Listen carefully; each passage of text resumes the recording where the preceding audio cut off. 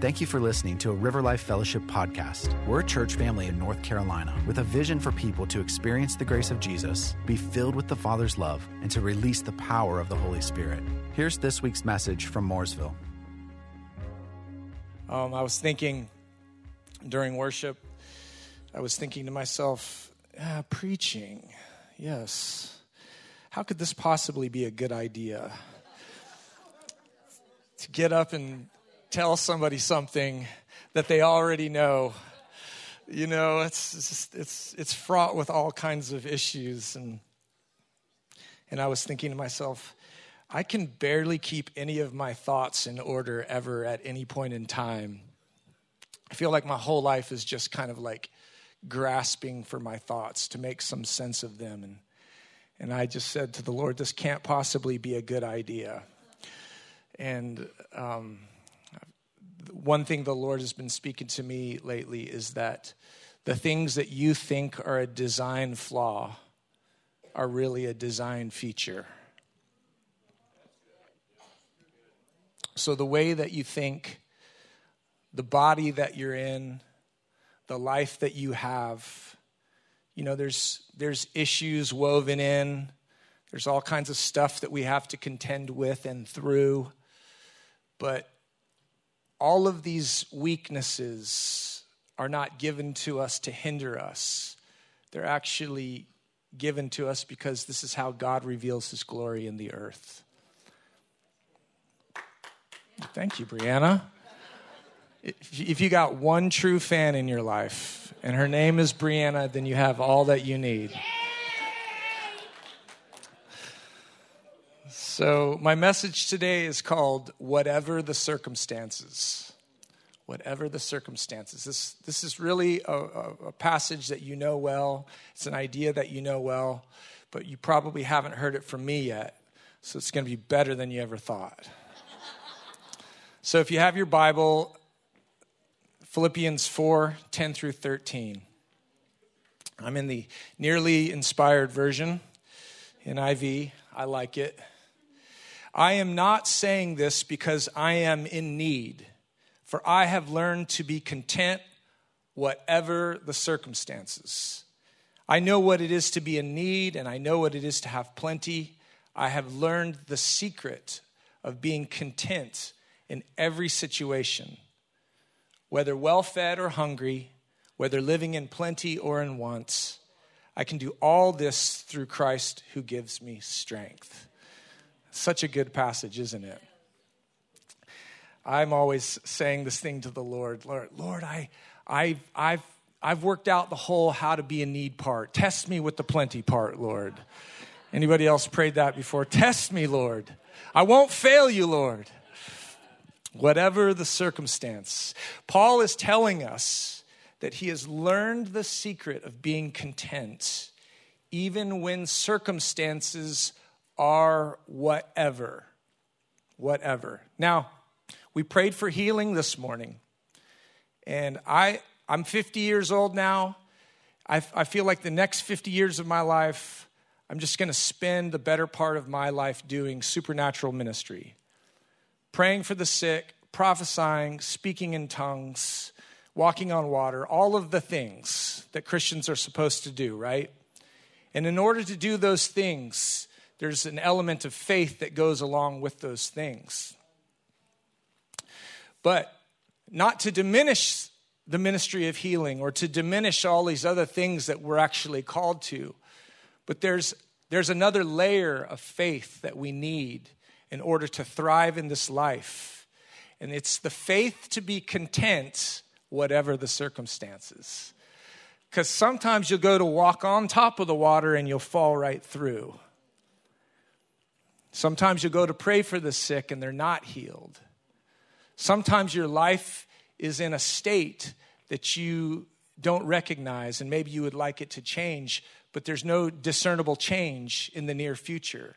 And you have to know how to not stop living before the breakthrough comes. So Paul says, I have learned how to thrive no matter what is going on. I have learned how to not be anxious no matter the situation. I have learned how to have breakthrough before the breakthrough breaks through. It doesn't negate the prayer of healing. It doesn't negate prophecy. It doesn't negate any of these supernatural things that we're a part of. It's part of our inheritance, right? It's our part of our legacy of being in Christ, being followers of Christ. We get all these benefits. I don't want to live in a place where people aren't laying hands on each other for prayer. But there's this other piece that has to go alongside with that. And so I have learned how to live in breakthrough before the breakthrough breaks through. Whatever the circumstances. How did Paul become a person who was content whatever the circumstances? So one thing that Amy and I do on a fairly regular basis is we take inventory of our lives. Anybody else do this? You get with your spouse or somebody else and you're making sense of your life. So sometimes we go for a long drive or we take a hike and we just have this talk about what's going on in our lives. We take an inventory of the whatever, right? Inventory of our circumstances. The reason why we do this is because we're trying to assess whether we should be freaking out or not.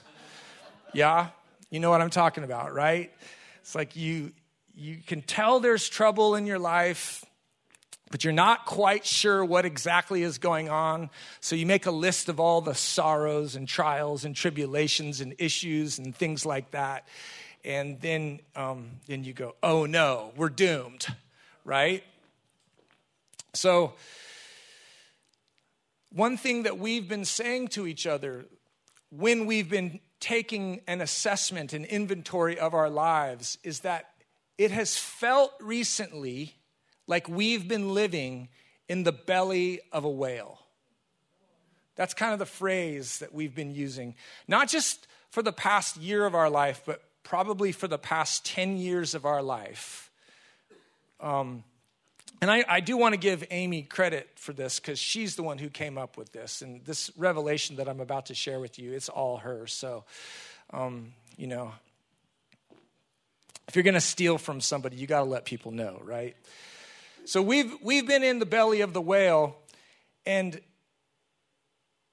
it's not something that you plan for. It's not something that you can create contingencies for if it happens.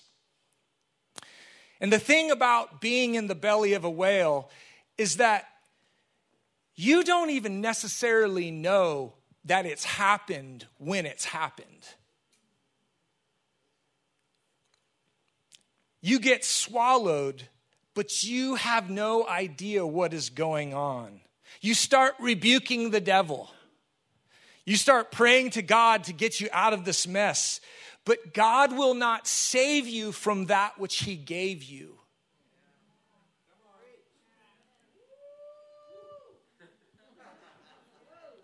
You know, in the middle of the last 10 years of my life, like 5 years into it, I was pretty sure I was done.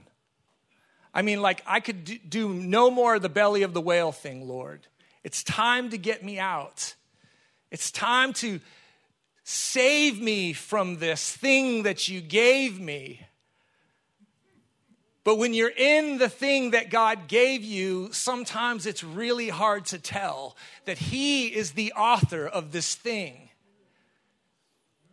And you can waste a lot of energy staying up all night rebuking the devil, praying to God, and God just saying, I'm not going to save you from the thing that I gave you.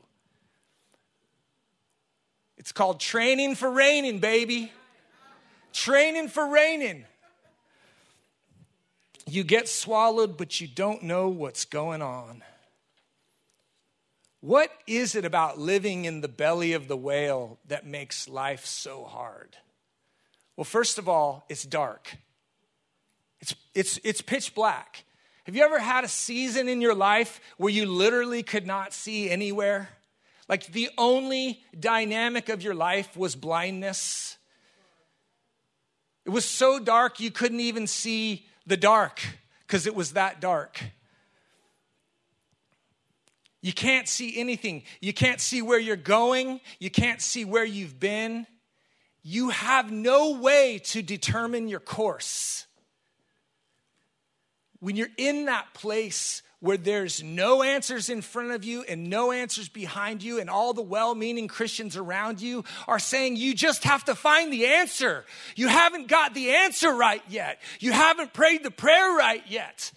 You haven't stood on your head right and rebuked the devil enough. That's why you're still in darkness. And the whole time, God is just training you for reigning. But you can't see it. You can't feel it. All you see is darkness because you're in the belly of the whale. In the belly of the whale, all of the spiritual techniques that you've amassed will not work.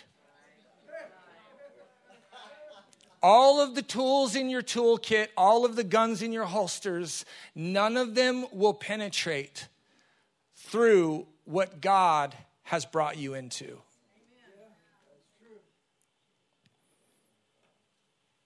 In the belly of the whale, you cannot decree and declare your way out of it. I decree and declare my way out of this whale. Doesn't work.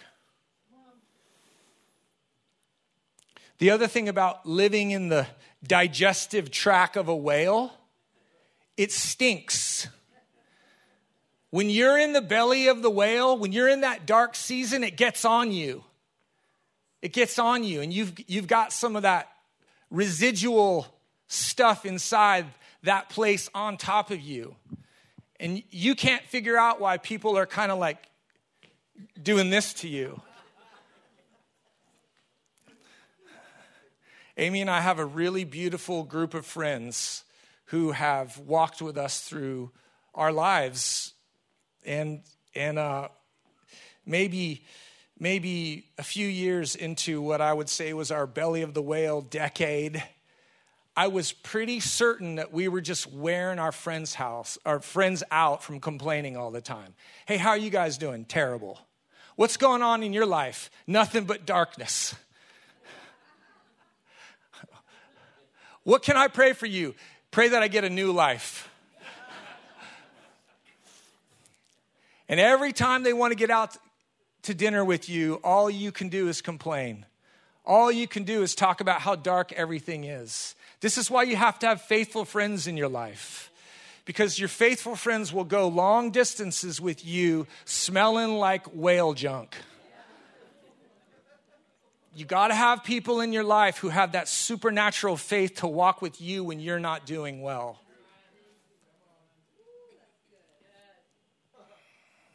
So when you're in the whatever the circumstance piece and you haven't figured out anything in your life, you got to have people that can carry you.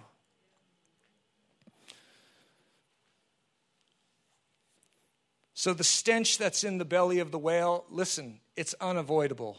It's okay. Y'all aren't doing something wrong. You're not doing anything wrong. It's just part of the deal. Sometimes your circumstances are going to get on you, and that's okay. I may smell like the belly of a whale, but I have learned to be content, whatever the circumstances. So there are two kinds of problems in your life. All right, you ready for this? The kind you cause and the kind that just happen. Those are the two issues that we all have. These are the problems that we're all facing.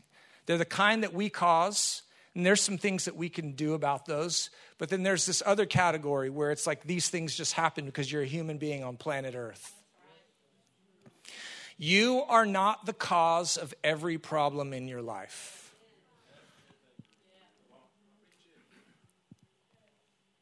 Sometimes we are just people who are caught between a rock and a hard place.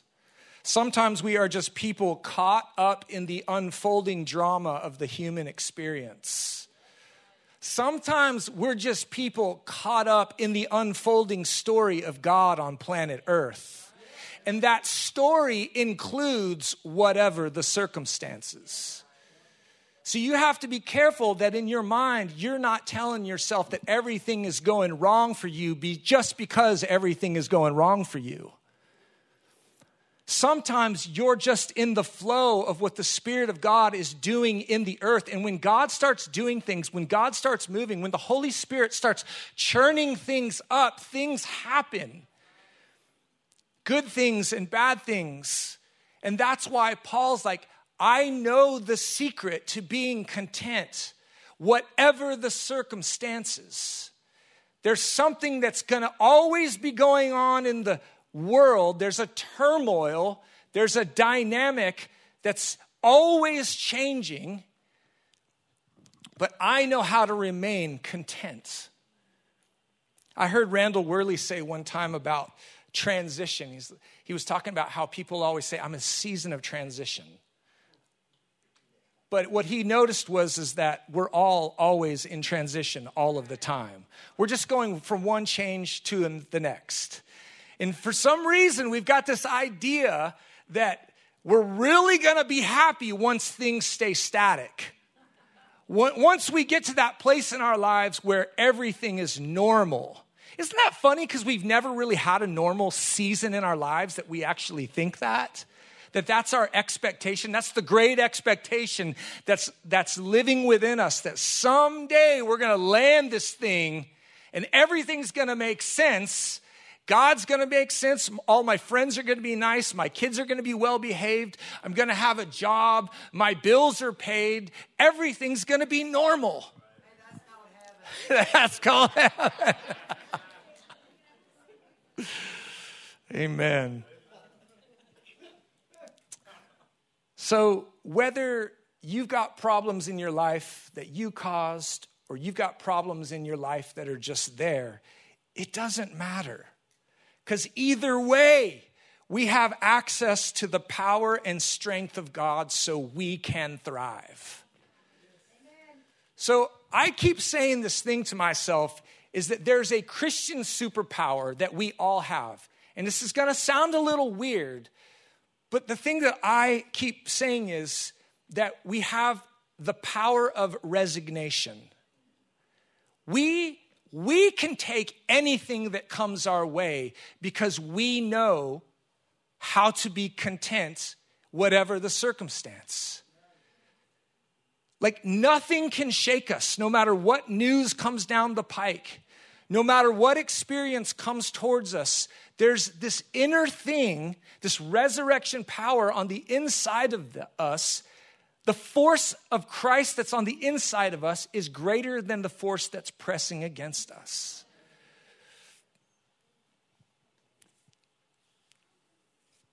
The ability to be content in whatever circumstance is one of the great benefits of following Jesus. Being content in all circumstances is what faith looks like. Have you ever thought about what faith looked like? It's kind of hard to grasp, isn't it? I was reading the book of Hebrews this week, and there's Hebrews chapter 11. It's the Hall of Faith. And I read it, and I still don't quite know what it is. But I recognize it as a force within myself. I know during worship today, I was just sitting there and the praise is loud, the room is rowdy, and I can just, Lord, this feels like faith to me. This feels like an outer projection, a declaration, a demonstration of this group of people, this motley crew that have come together to add their faith together in an outward demonstration. And to some people, if they walked into this room, it could just seem like the craziest thing on the planet. But I don't want to live without this.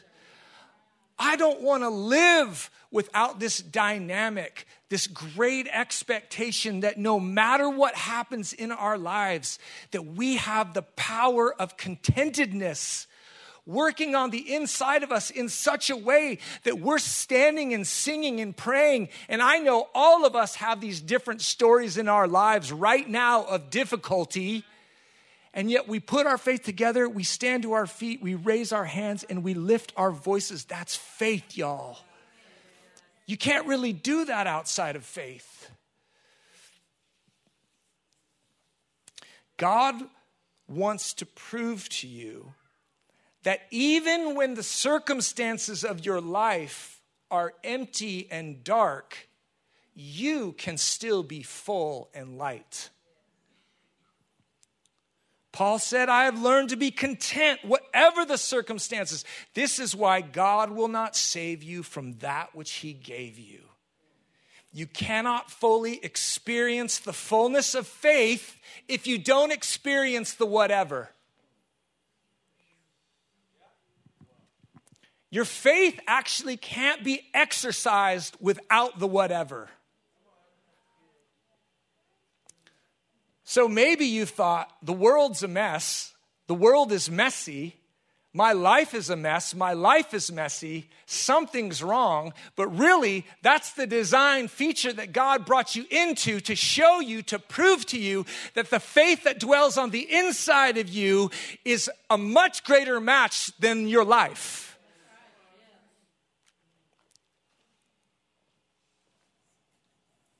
You can't learn to be content without some discontent in your circumstances. Paul was a very, very practical person. He was very spiritual, but he was also very practical. He liked connecting dots for people. He wasn't keeping the secret of his contentment to himself. He knew how to always be content because he knew that circumstances were not the reason for his rejoicing. Circumstances were not the reason why he would stand up in church at River Life on Sunday mornings and sing. Let's read Philippians 4:4-9, going backwards just a little bit from that earlier passage we read.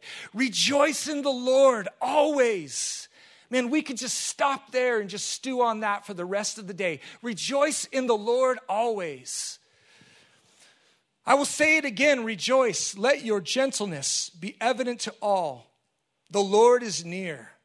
Do not be anxious about anything, but in every situation, by prayer and petition, with thanksgiving, present your requests to God.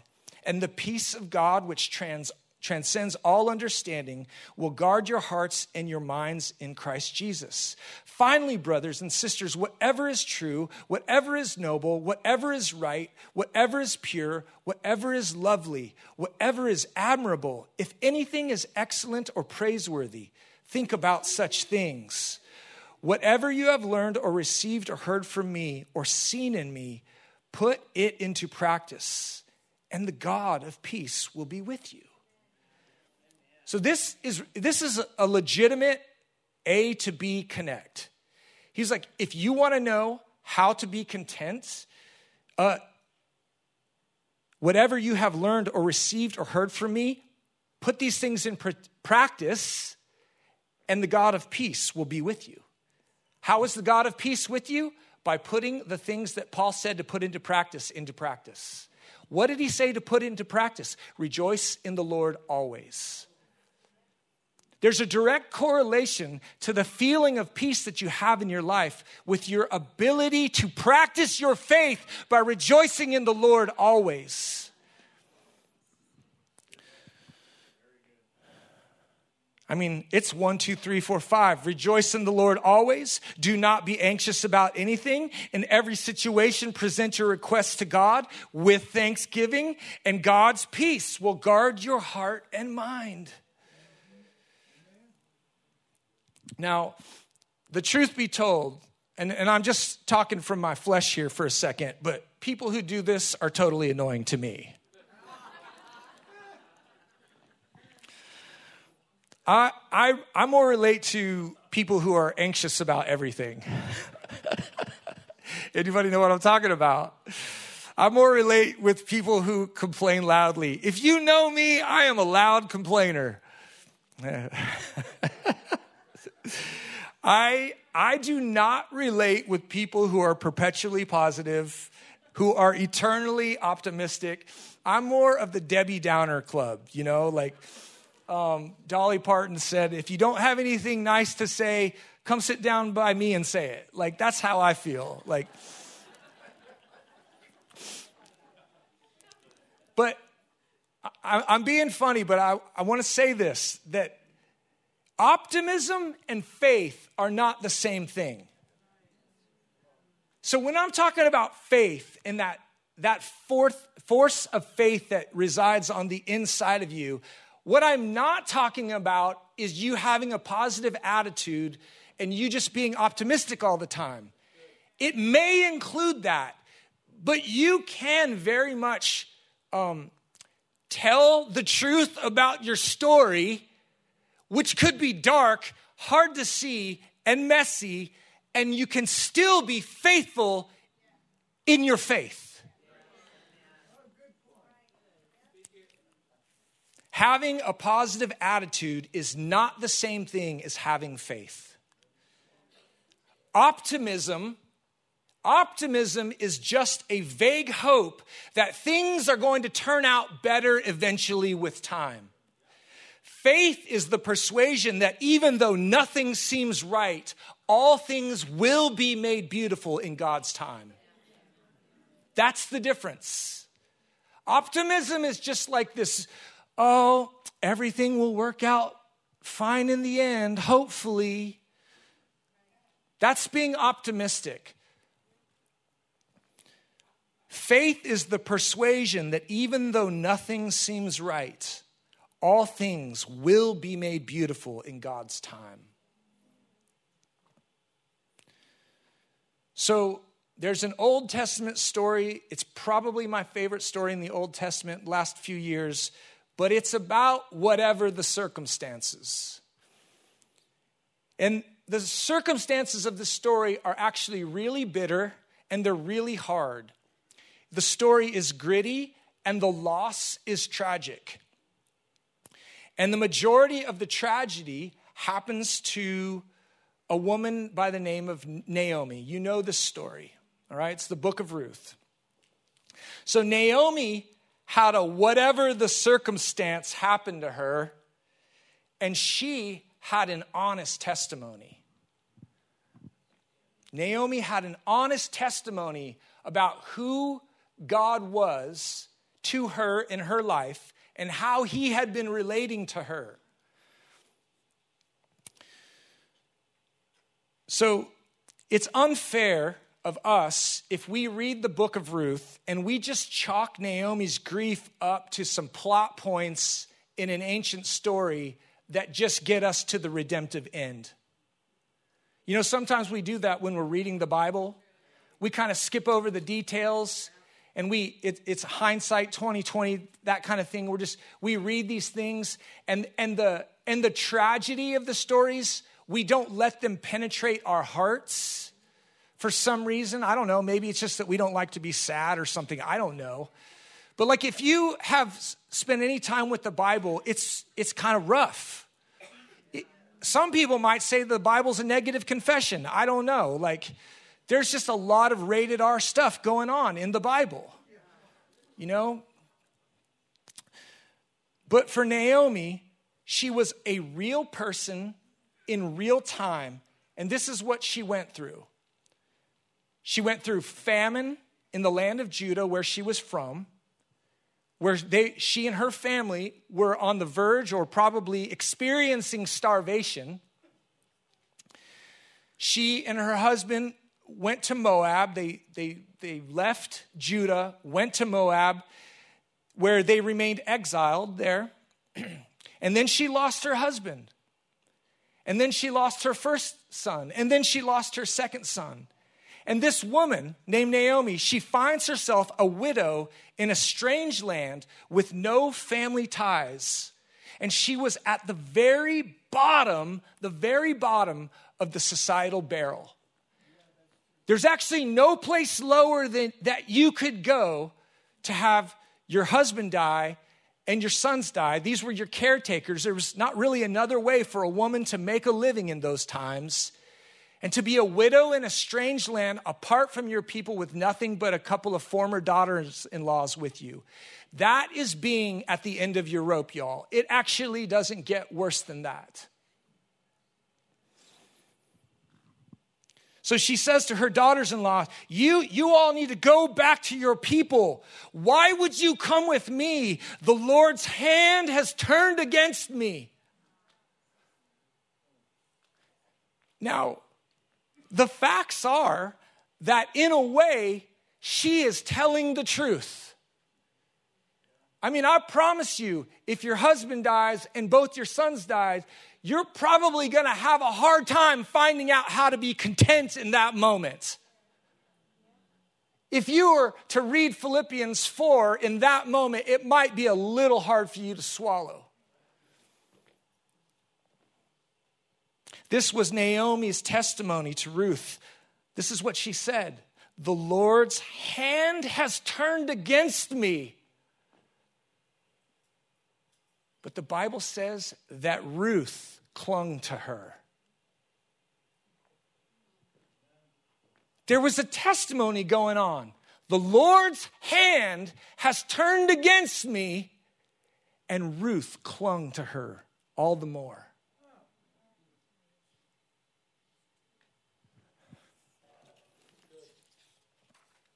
Ruth said, don't urge me to leave you. Your God will be my God.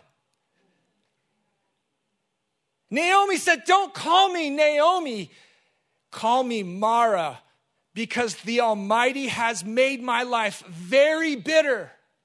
I went away full, but the Lord has brought me back empty. Why call me Naomi? The Lord has afflicted me, and the Almighty has brought misfortune on me.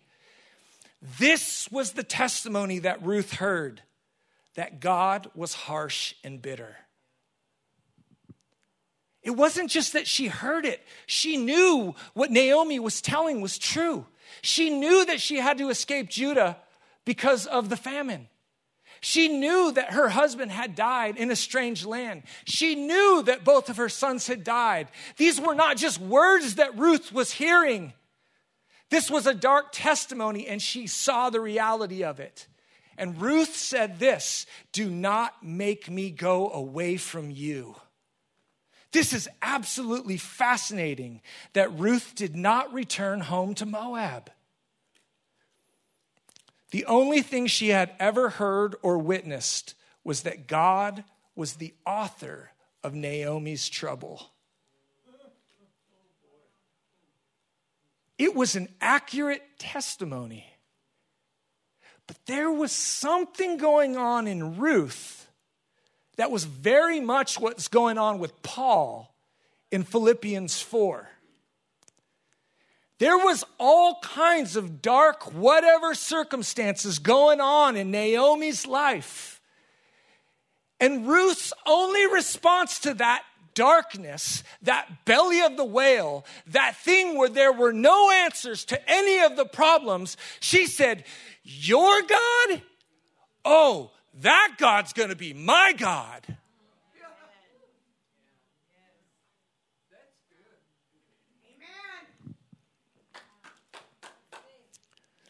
This God that allowed you to be run out of your homeland, that allowed you to experience hunger, that allowed you to experience the passing of your beloved husband, this God who allowed your sons to pass away. Oh, your God? Your God's going to be my God. Your people are going to be my people. What kind of faith must exist in a person to hear that kind of testimony and have that be their response? The kind of faith that's the secret of being content in whatever the circumstances.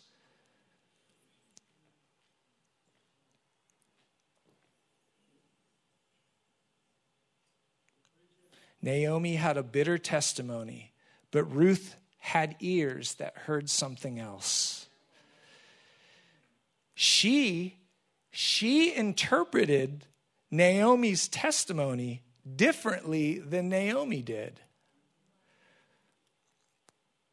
And even though she saw the reality of Naomi's life and she heard Naomi's testimony of that reality, she stayed.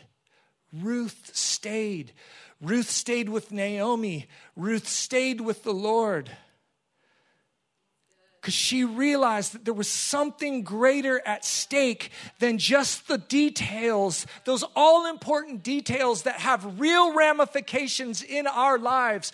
But those details in an eternal sense are just momentary afflictions. And God's working on something bigger and better all of the time. So your life with the Spirit of the Lord, you're confused. You don't know what's going on. There's darkness in front of you. You can't see. You can't hear. You can barely speak. You are exactly in the move of the Spirit. That is exactly when God is doing his greatest work, is when we can't assess the situation accurately. And we have the Spirit of God dwelling on the inside of us that will allow us to be in these different circumstances with one another. And we can see you walking through that thing, 10 years of darkness. And your friends come up alongside you and say, oh my gosh, your God will be my God. I see you losing big. Your God's going to be my God. I see you losing your job. I see you losing everything. Oh man, your people are going to be my people. I see you losing a husband. I'm going to worship the God who would allow that. That is an audacious kind of faith, y'all. That's the kind of faith that none of the forces of this world can stand against. Guys, we live in a moment where men's hearts are literally failing them for fear. Failing. I mean, if you read the statistics on mental health stuff going on, anxiety is at all-time highs. And there's another interesting thing that's going on right now, is that faith, active faith, faith that's demonstrative, is being openly mocked. And the reason why it is so fun for the enemy to make fun of demonstrations of faith is because it's the only thing he's afraid of. So, y'all, I'm kind of committed to radical expressions of faith at this point in my life.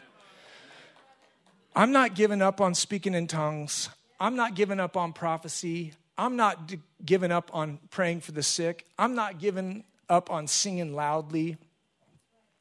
You know, I know to some people this is just like an ancillary, auxiliary kind of hobby that we do. No, this is my life.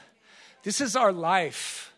We're doing this because there are no other options. There's no other legitimate options where contentedness, that feeling of the peace of God that passes all understanding, there's only one way to get that. It's to rejoice in the Lord always. When you're in the belly of that whale, when nothing in your life is making sense, that is your moment. That is your moment to exercise your faith. Rejoice in the Lord always. And again, I say rejoice. Are you with me this morning?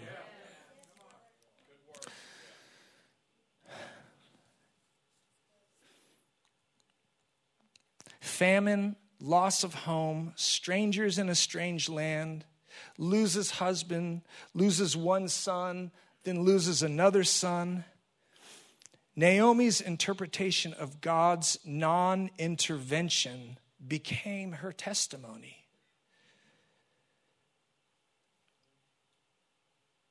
So Naomi did what Amy and I did.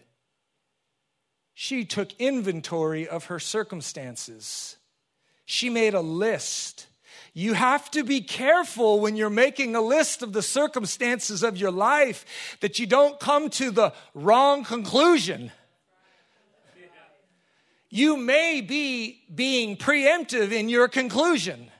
If you make the conclusion about how your life is going to turn out in the middle of the story, you might not get to the best part. You cannot make an assessment about the non-intervention of God in your life and say he does not intervene. He could just not be at the right part of the story.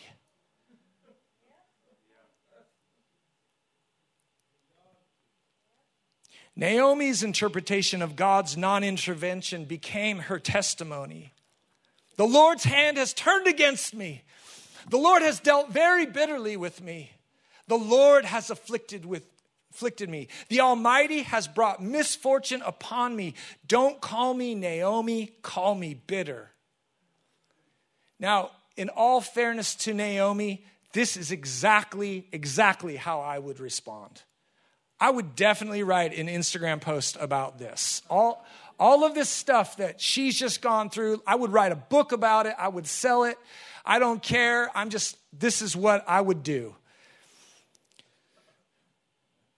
But how Naomi interpreted the lack of miracles in her life, well, it's exactly how I would have interpreted it. But here's the thing. One of the main themes of God's story is that when it seems like God is doing absolutely nothing, is when he is doing absolutely everything. So we must be careful not to make conclusions about our lives too soon. You know, when you don't know what to say, maybe it's okay to say, God has dealt with me bitterly. But maybe it's just better to not say anything at all. I mean, I'm a grace guy, so I'm real big on people being honest with their feelings. And I feel like too many people just sweep all their junk under a rug and they don't get the stuff out that they need to get out. But I know me, maybe I over-process. Maybe I over-talk about all the stuff that's going on. And maybe sometimes I just need to be quiet and say, God's not through with me yet. God's not through with this story yet. Because even if I've been in the belly of the whale for 10 years, I know for a fact that I'm not staying down there forever. I'm definitely going to get spit out on the shores of Nineveh, and I'm going to go do my thing. I'm going to get to the place where God meant for me to be all along. God is getting you where he wants you. You actually can't fight that. I mean, you can fight it, but it's futile. There's a call on my life. There's a call on your life. There's things that God wants to do in and through you. And there's these things that we're wrestling with God through him, and he's dealing with us. You know, sometimes we have to go into the belly of the whale because God's trying to transform the inside of us. You know, he's not trying to leave us. How can I put this politely? I mean, he doesn't want us to be jerks. He doesn't want us to be rebellious. He doesn't want us to be insensitive. He doesn't want us to be mockers. He doesn't want us to be, all of the things that we can turn into when we get injured in this life. God wants to work that stuff out of us. And sometimes the only way he can get our attention is to allow things to happen that do not make sense.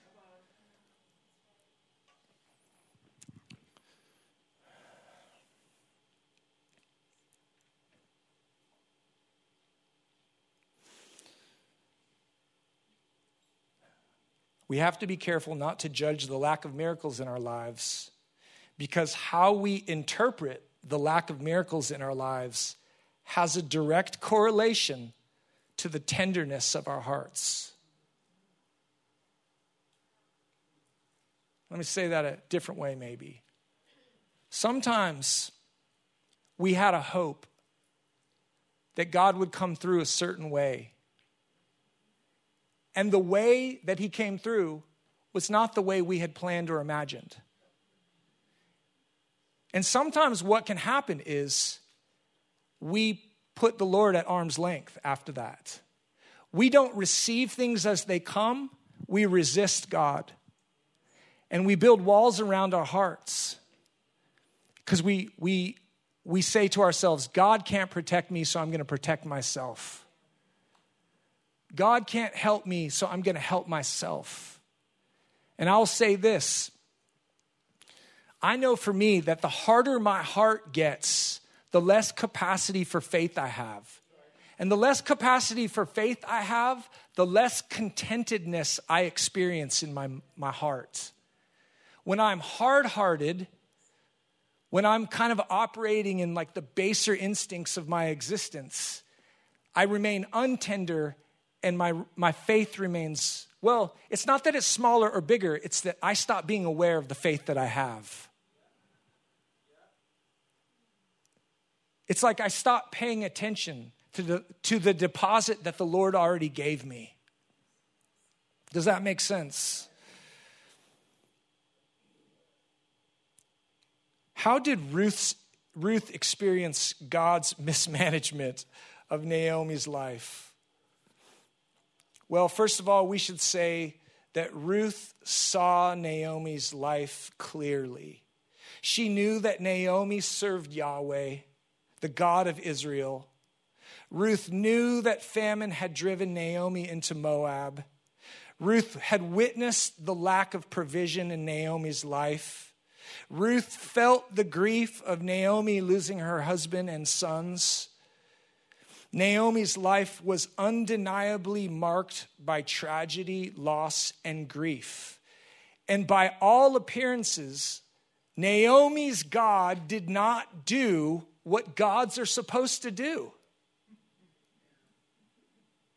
By all appearances, from the outside, Naomi's God did not do what gods are supposed to do. He did not provide. He did not deliver. He did not save. And yet, Ruth interpreted God's non-intervention in an absolute stunning way. Naomi said, God has dealt bitterly with me. Ruth said, your God will be my God. Naomi said, God has afflicted me. Ruth said, your God will be my God and your people will be my people.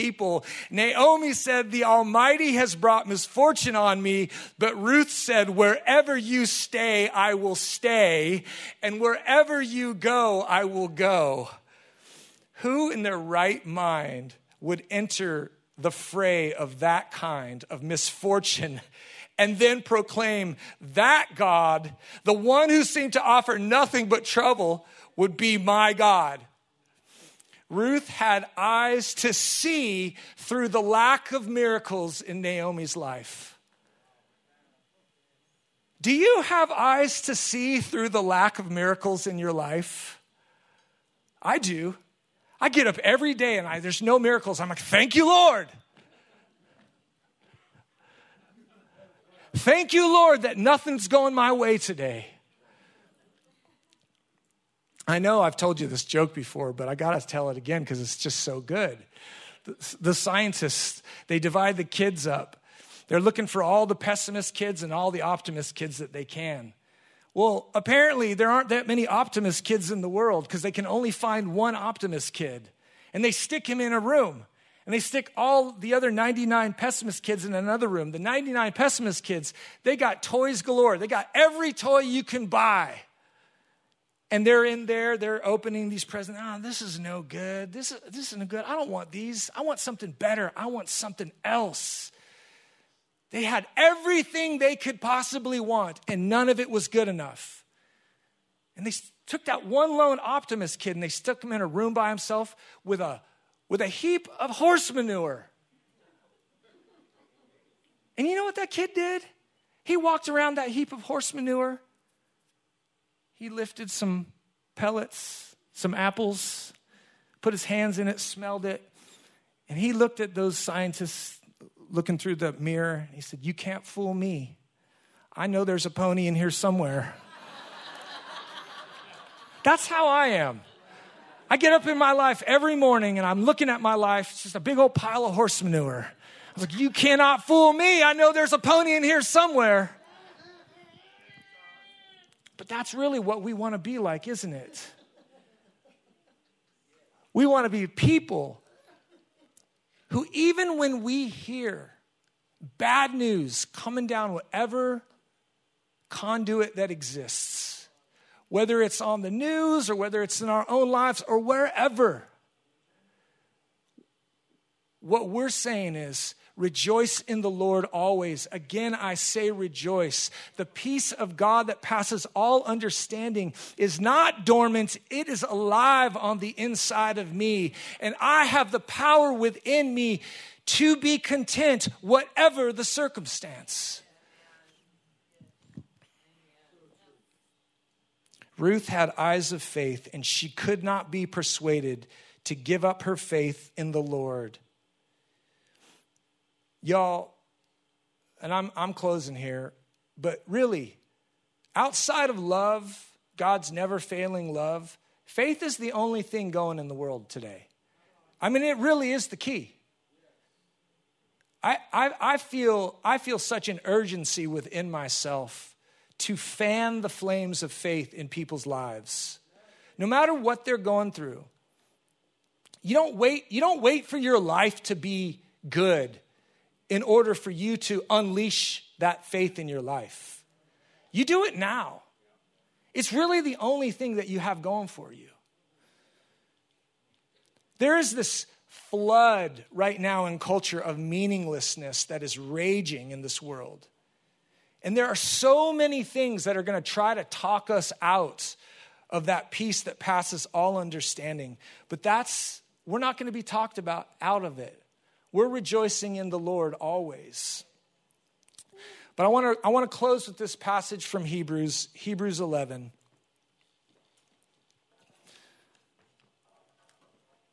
You know, Hebrews 11 is really interesting. You should go read it this afternoon. It's very interesting how the author of Hebrews starts Hebrews 11, and it's very heroic. There's all this wonderful stuff that goes on. By faith, Abel offered a better sacrifice than Cain. By faith, Noah built a big ark. By faith, there's all of these Old Testament heroes that do these massive exploits for God because of the faith that they have. But as that chapter goes on, in a way, things get a little dark. They get a little belly of the whale-ish. They get a little whatever the circumstances. Because by the end of that chapter, it's by faith they were sawed in two. By faith they were torn asunder. By faith they were fed to wild animals. By faith nothing went well for them in their lives. So when you are looking at your life, trying to figure out what's going on, you can't always compare yourself up against Noah building the ark. Sometimes you got to compare your life to some of those other things on the list in there. If you're comparing yourself to getting sawed in two, you're doing pretty good.